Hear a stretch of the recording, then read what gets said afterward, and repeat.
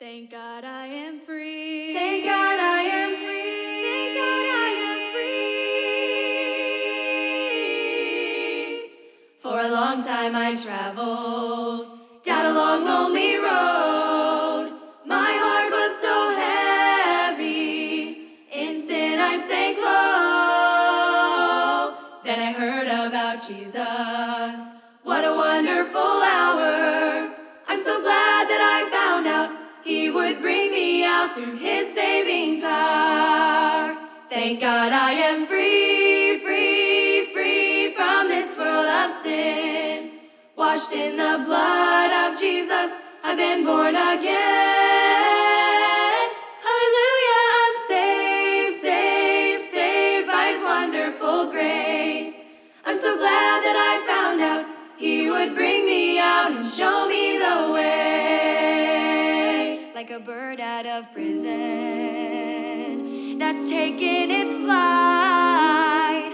Like the blind man that God gave back his sight. Like the poor wretched beggar who found fortune and fame. I'm so glad that I found out He would bring me out through His holy name. Thank God I am free, free, free from this world of sin.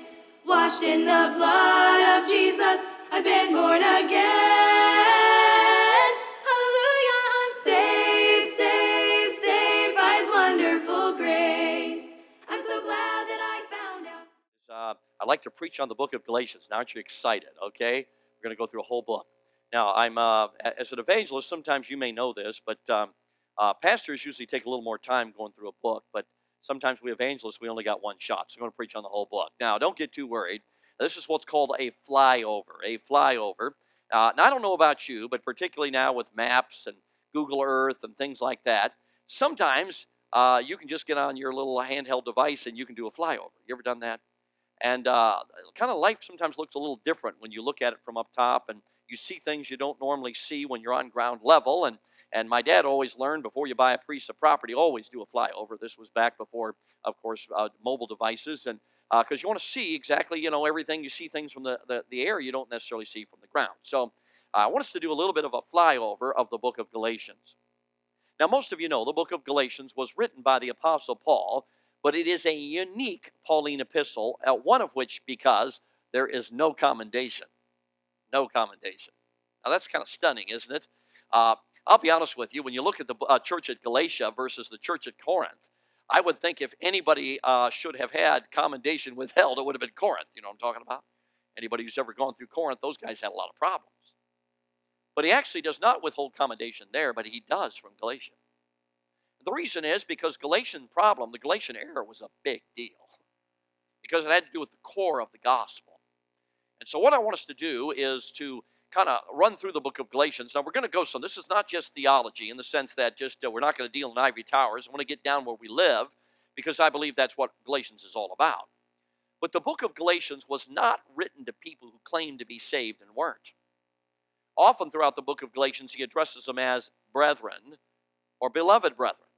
Clearly, he knew he was addressing saved people. But the problem was, once they got saved, they allowed a perversion of the gospel, which it really affected them from a sanctification standpoint. And as a result of that, it really messed things up. So we often call the book of Galatians dealing with the problem of legalism. Now, the legalism word is a word that's thrown around a lot. You know what I'm talking about? Usually a legalist is somebody who's stricter than I am. Okay, that's really not a fair definition, is it? Because the truth is, I've known people to be very conservative and very strict who clearly were not legalists. Because I say this carefully, legalism has nothing to do with your rule book. It has everything to do with why you do your rule book. It's not a matter of somebody who has standards or has application by which they live by. That's not the issue that makes it. It's what do they look to? What are they depending upon in order to live what they believe God wants them to do? So I want us to go through this because I have seen in my short life, and I know I'm preaching to people who've lived a lot longer than I have. I'll just tell you right now, I was born in 1960, and I have lived 56 years of life. So I know for some of you that's a spring chicken. I recognize that, but For others of you, that's old. When I was a teenager, somebody who was 40 years old had one foot in the grave. You know what I'm talking about? But things change the older you get. So I have a little bit of life under my belt, and I have certainly seen this. If I can broad brush the independent Baptist movement, if there was a problem in the independent Baptist movement, at least as I was growing up, is there was some who had, not all, but some who had a legalistic mindset, according to the book of Galatians. But I will tell you, friend, there has been a reaction to that, to the other error.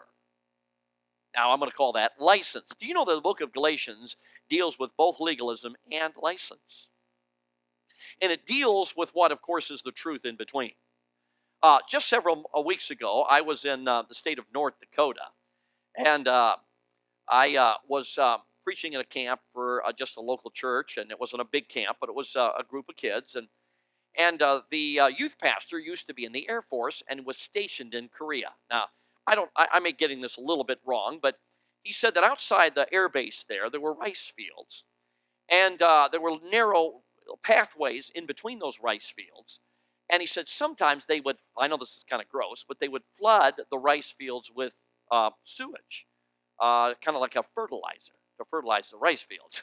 That doesn't really make eating rice very appetizing. But anyway, and so they would warn the airmen that when you come into the base, you better be careful. And you better not come in drunk, because if you fall in the ditch, it's not going to be a pleasant experience. Now, I think we all understand that in that scenario, you have got two really bad ditches on either side of the road that you want to stay on.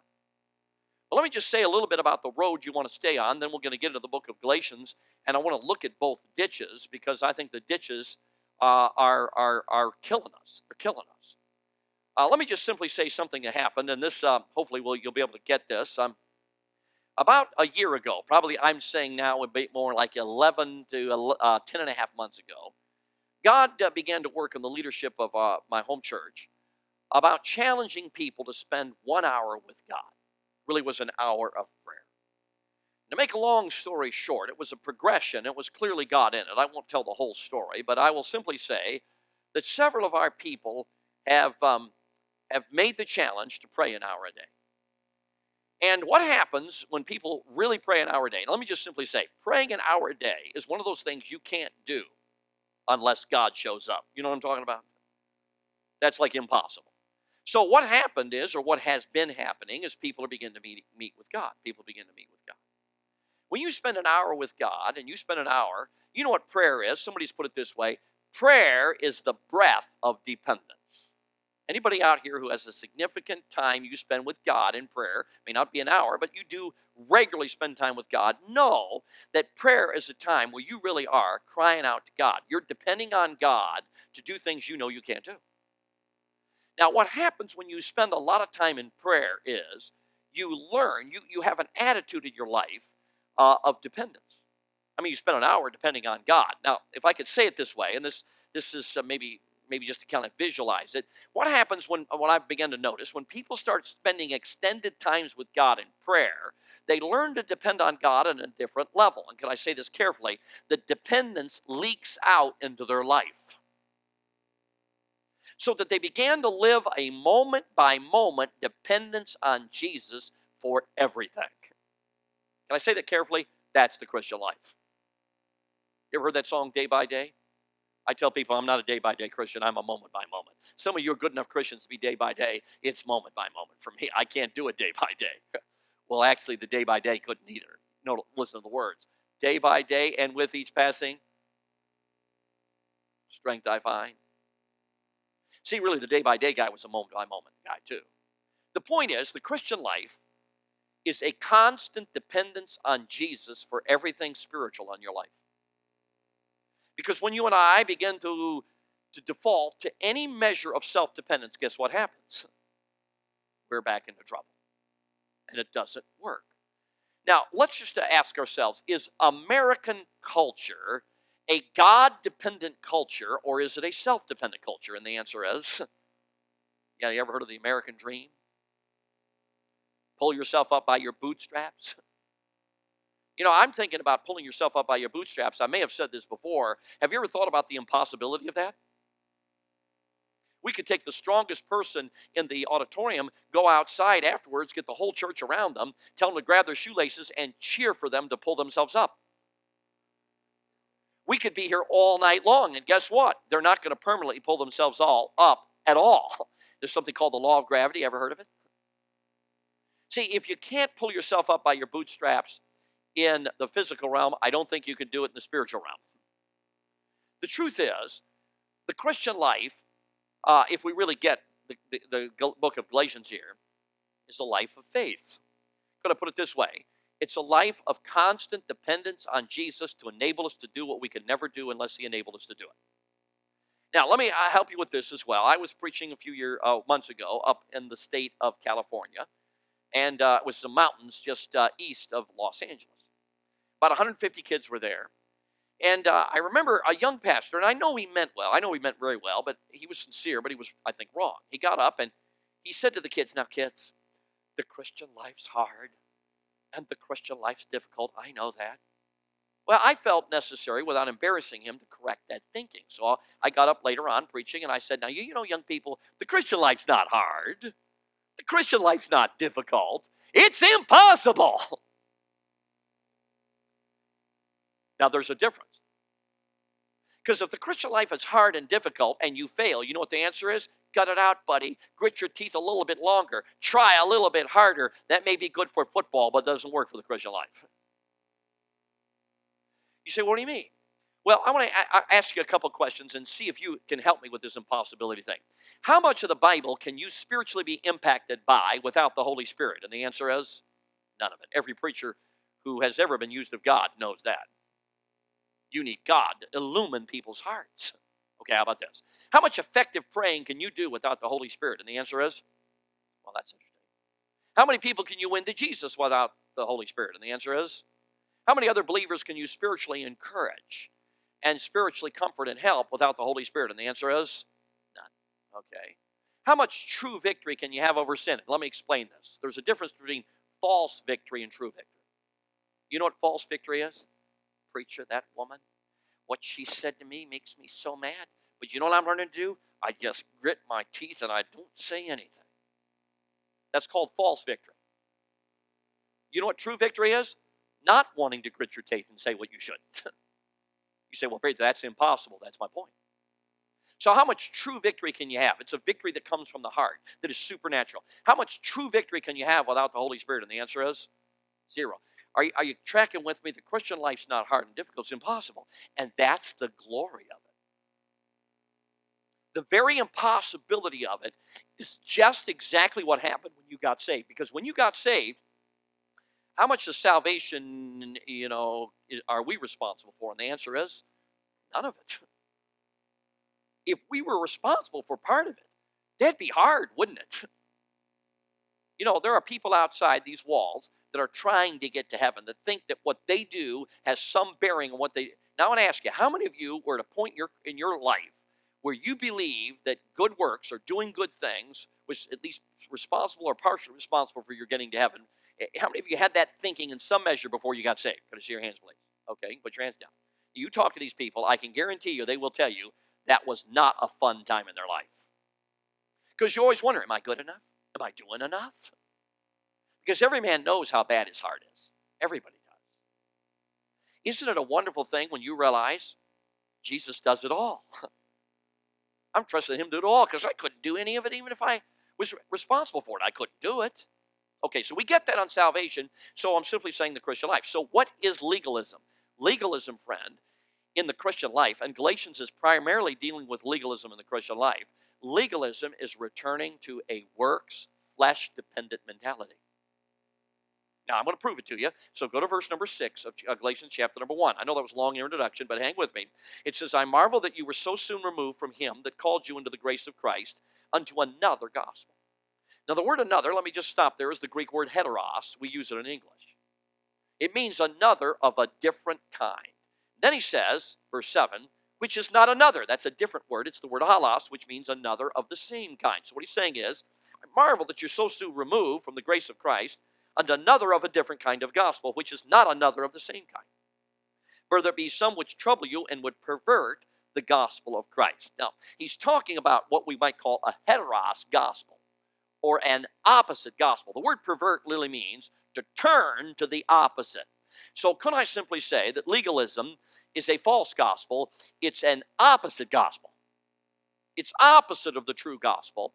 And God says it's not another of the same kind. It's different. It's another of different kind. It's an opposite gospel. I think most of us get that because we understand that when it comes to salvation.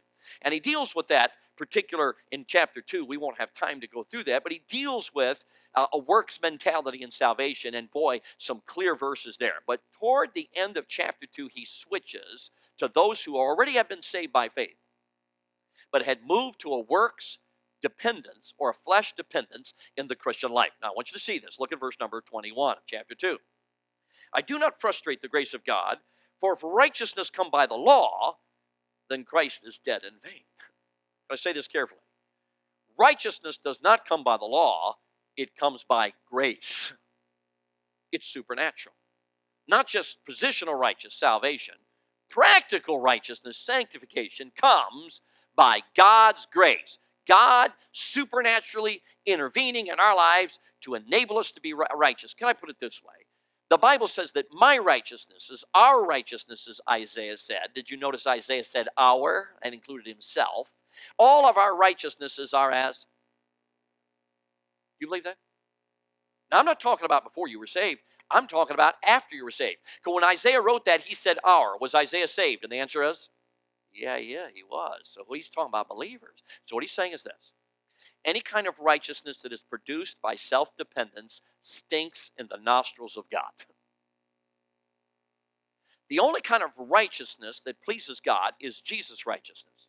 It's a great mystery, but when you and I depend on Jesus to enable us, it is his righteousness gets fleshed out through our dependent obedience.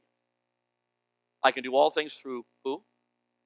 Which strengthens. So it's Christ's strengthening. It's his right. Not having mine own righteousness, which is of the law, but that which is through the faith of Christ. The righteousness which is of God by faith. So true righteousness, Christ's righteousness, is fleshed out through the life of a believer as we depend upon him. And then we obey him in dependence on him to enable us to do it. Now, he continues on. Now, he's going to ask some questions, and I'm going to ask you to go ahead and answer them. Okay. O foolish Galatians, who hath bewitched you that ye should not obey the truth, before whose eyes Jesus Christ hath been evidently set forth crucified among you? Well, let's not answer that one, but this one, how about? This only what I learned of you, received you the Spirit by the works of the law or by the hearing of faith? So how did you get saved? Works of the law or? Then he says, are you so foolish? We won't answer that one either. Okay, but let's go to the next one. Look at verse 3. Having begun in the Spirit, are you now made perfect by the flesh? And I got the question for you, friend. If you began by trusting Jesus, trusting God, Jesus for his Holy Spirit to regenerate you, if that's how you started, are you made perfect or mature? Do you grow in the Christian life by flesh dependence? And the answer is no. So if you don't grow by flesh dependence, you grow by what? If it's not the flesh, it's the opposite, which is the Spirit. Now, what energizes or what activates, maybe it's the wrong word, activates the Spirit's involvement in our life? And the answer is works or faith. And the answer is faith. So what he's simply saying, he's contrasting the true gospel. Now we're talking to Christians now. He's contrasting the true gospel, what I call the gospel of the saint. The true gospel versus the false gospel. And you could use the same dichotomy when it comes to salvation, the gospel to the sinner. Okay, so here it is. The Christian life is a walk of faith, a dependence on Jesus to enable us to do what we can never do unless he enables us to do it. And the false gospel is self-dependence. I want to ask you a question. If somebody's trying to get to heaven through any measure of self-dependence, how much a percentage of self-dependence sabotages their way to heaven? And the answer is any amount. 0.1%. Okay, so if that's true, when it comes to salvation from sin and hell, I got to ask you, do you think that might be true in what we call sanctification of the Christian life? How much self-dependence sabotages true victory or true progress in the Christian life? And the answer is any amount. So here's the first ditch. The first ditch is any measure of self-dependence. Now I'm going to be honest with you. America kills us on this. Because our country preaches to us, you can do it. Reach down inside. In fact, you ever see some of these cartoons that Disney pulls out, and they're almost the same thing. You can do it, dream a dream. You can. I will tell you that philosophy in the spiritual realm is wrong. Because humanity is absolutely bankrupt when it comes to spiritual goals. It's impossible. But our culture so preaches it to us that most Christians believe it to some degree. You just got to try a little harder, got to work a little harder. Now, I'm not at all against action. In a moment, we'll see this because the other ditch deals with this. But I want us to see the very first ditch is the ditch of self-dependence. Any measure of it. So if you're handing out these tracts in self-dependence, you think that's a good thing? And the answer is, so here's what you need to do. God, would you lead me to the right people? As I hand out these tracts, would you use these tracts and you do in their heart and life what I could never do? I'm dependent on you to do it all. Now, I'm going to obey you. In a moment, we're going to see the other ditch. I'm going to obey you and pass them out. But, and actually, it is, you've heard this, faith without works is. So if we're really trusting Jesus to enable us to do the impossible, what will you do? And the answer is, we will take steps of obedience to do the impossible. Trusting Jesus to enable us to do what we couldn't do. People who believe that Jesus can show us how to pray and can enable us to pray, guess what they'll do? They'll pray. People who believe the Holy Spirit can teach them truth from the Bible, guess what they'll do? They'll read the Bible. Boy, you're getting it. People who believe Jesus can use them to win people to Jesus, what will they do? They will open their mouth and give the gospel. People who believe that Jesus can use them to hand out gospel tracts where the gospel seed will go where they cannot go and believe that God will use it in their hearts, guess what they do? They pass out tracts. Now, I got a question for you. Everything I just mentioned, could you have a legalistic attitude toward prayer, Bible reading, soul winning, or tract handing out? And the answer is yes. All of them are good things. How about this? Holiness of life. Could you have a legalist attitude toward, I want to obey this command. God says be holy, and so I want to be holy in what I look at. I want to be careful what I look at. I want to be careful the music I listen to. I want to be careful and be not conformed to this world in the Bible. Could you have a legalist attitude toward those standards? And the answer is, yeah, you could. Now, it doesn't mean the standards are bad. It just means that you approach them the wrong way. You approach them with self-dependence. And self-dependence always sets you up for what? And that is failure. You may fool other people, but you're not fooling yourself and you're not fooling God. Okay, so self-dependence is the ditch on the one side. It's true legalism. Self-dependence when it comes to salvation will send you to hell. Self-dependence when it comes to the Christian life will leave you in failure, discouraged, and defeated. Are you tracking with me? Okay, so that's the one ditch. Now let's ask ourselves a question. Those of you that have been in good churches all your life, has that certainly been a ditch that we have sometimes not been careful of? And I think the answer for me, not necessarily my father's ministry, but if I've looked at the movement, yeah, I see examples, and I've heard preaching that was urging you perhaps to be self-dependent in your obedience, which set me up for failure. Okay, now, the danger at this point is, and this is where a lot of people go, yeah, I'm not going to be a legalist. So I'm not going to have any standards, and I'm just going to let live and let live. Okay, now what's happening is this. Now don't miss this. The book of Galatians starts with dealing with legalism. Guess what it deals with? At the end of the book, it deals with license. Now don't miss this. Legalism has a faith problem. Don't miss this. License has an obedience problem. See, license, you're going to see this. In fact, let's just go. Let's go here to Galatians chapter 5 because I want you to see it. I don't want you to take my opinion for it. I want you to see he begins to deal with the other problem. This is really unbelievable. Look at verse number 5. He says, for we through the Spirit wait for the hope of righteousness by faith. Okay, we talked about that. For in Christ Jesus neither circumcision availeth anything, nor uncircumcision, but faith, which, what's that next word? Next word. Worketh. Ye did run well. Who did hinder you that ye should not, what's that next word? Obey. So now they're no longer having a faith problem. Now they're having an obedience problem. Okay, which ends up being a faith problem, but it's a different side of the coin. This persuasion cometh not of him that calleth you. A little leaven leaveneth the whole lump. Look down to verse number 13. For brethren, ye have been called unto liberty. Now help me out now. Only use not liberty for an occasion to the flesh. Now, if I could put it this way, if legalism is an opposite gospel, license is a counterfeit gospel. Now, what I mean by license is it packages itself with the right terminology. It just redefines it. So license talks about liberty, but what they really mean is permission. So liberty, instead of its liberty, let me just say this, Bible liberty is not the liberty to do what you want to do. It's the liberty and the power and the desire to do what he wants you to do. That's real liberty. Now, when somebody screams and yells about liberty, it usually means they're using it as an occasion for the flesh. So they talk about liberty, but what they mean is permission to do what they want to do. They talk about faith, but it's a faith that does not obey. And they talk grace, but they have turned it into lasciviousness. So license is a counterfeit gospel. Now don't miss this, friends. I believe that what's happened I'm talking now broader than independent Baptists. I'm talking about the whole movement out here, and this is broad brushing, but I hope you'll get this. What is happening in a reaction to what may have been legalistic, we are now living in license.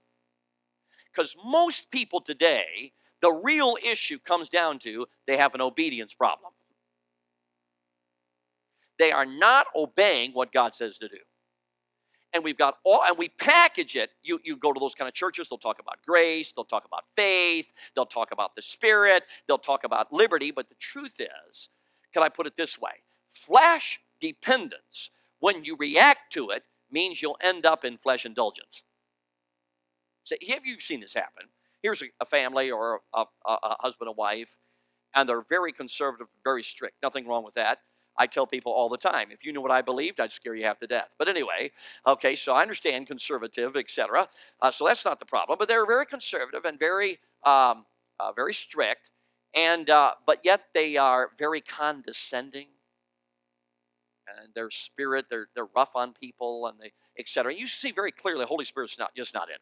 Okay, I'm not telling you to shake your head, but I'm sure some of you say, I've seen that. Now, you don't miss this. What generally happens is people like that react to themselves, and they end up over in license. They go from flesh dependence to flesh indulgence. I put this way, they go down the loosey-goosey church, everything goes, they throw all their standards out the window, and they end up living just like whatever they want to do. You ever seen that happen? I have, a lot. So I put it this way. If you are flesh dependent, you will end up in flesh indulgence, except if you meet Jesus. And I'm not talking about salvation. In your Christian life, if you learn moment by moment, depend on Jesus, you will not end up in the flesh indulgence ditch. So many times people react from flesh dependence, legalism, to flesh indulgence, license. And I will tell you, friend, I've told the students of Baptist College of Ministry, we're a conservative college, but I said, I know you well enough to know most of your problem is not legalism. If you have a problem, it's license. Your problem is you do not obey God like you know you should. Now let's just go through some things, friends, and I'm not trying to be unkind, but I've learned with teenagers, they usually don't get it unless you kind of put it out there plainly. So I can put out there plainly, can I pretend you're a bunch of teenagers? Well, the truth is you are. You're just, like I said, preaching to adults is like teenagers with wrinkles. Okay, but anyway, okay, so I'm just going to pretend you're a bunch of teenagers with wrinkles. Okay, God says in His Word, be not conformed to this world. That's what it says. So the question I would ask today, are Christians today conformed to the world? I mean, do you see Christians who look worldly? And the answer is, years ago, I was walking into a store, and this lady walks out, and I walk up to her and said, are you a Christian? She says, yes, I'm a graduate of Pensacola Christian College, and we talked for a few minutes. So I want to ask you a question. How do you think she was dressed? You catch my point? I knew there were three options. Either she was an independent Baptist, a Mormon, or she just come off the Little House on the Prairie set. One of the three. Now, the point is, she wasn't conformed to this world. But the truth is today, you go to the average Christian college, even our so-called conservative Christian colleges, and you see the kids in town, you can't tell the difference. There was a day when you were in a Christian college town, you could go into town and say, oh, there, they go to, they must go, they go to that college, they go to that college. You with me? Can't do that anymore. Now, I'm telling you, friends, and you're not going to like this, that's license. We've drop kicked Romans 12:2 out of the Bible. And we scream and yell about legalism, and the truth is we've traded it for flesh indulgence. You say, well, there you go, preacher. That's just, rules, rules, rules. No, I'm talking about, friend, I don't want you to be conformed to the world because some preacher's telling you to be conformed to the world. I want you to be conformed to the world because you're walking with Jesus, you love him, and you learn how to walk by faith, and Jesus enables you to not be conformed to this world and love it. I tell people the Christian life is not going around and saying, oh, what a bummer. I can't be like the world. What a bummer. Oh, this is just terrible, but I'll be a good little Christian and I won't dress like the world. No, that's not the Christian life. The Christian life is not dressing like the world and loving it. See, the Christian life is not saying, well, I'm a good little Christian. I'm not going to watch that movie, though everybody's watching. Oh, I sure wish I could watch it. Boy, I'll be a good little Christian. I won't. No, listen. The Christian life is not watching the movie you have no business watching and loving it.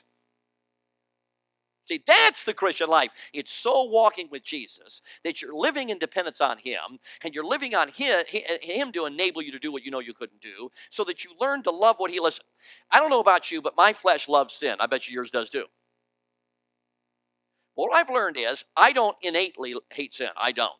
Jim Van Golen does not hate sin, but I will tell you, the Holy Spirit does.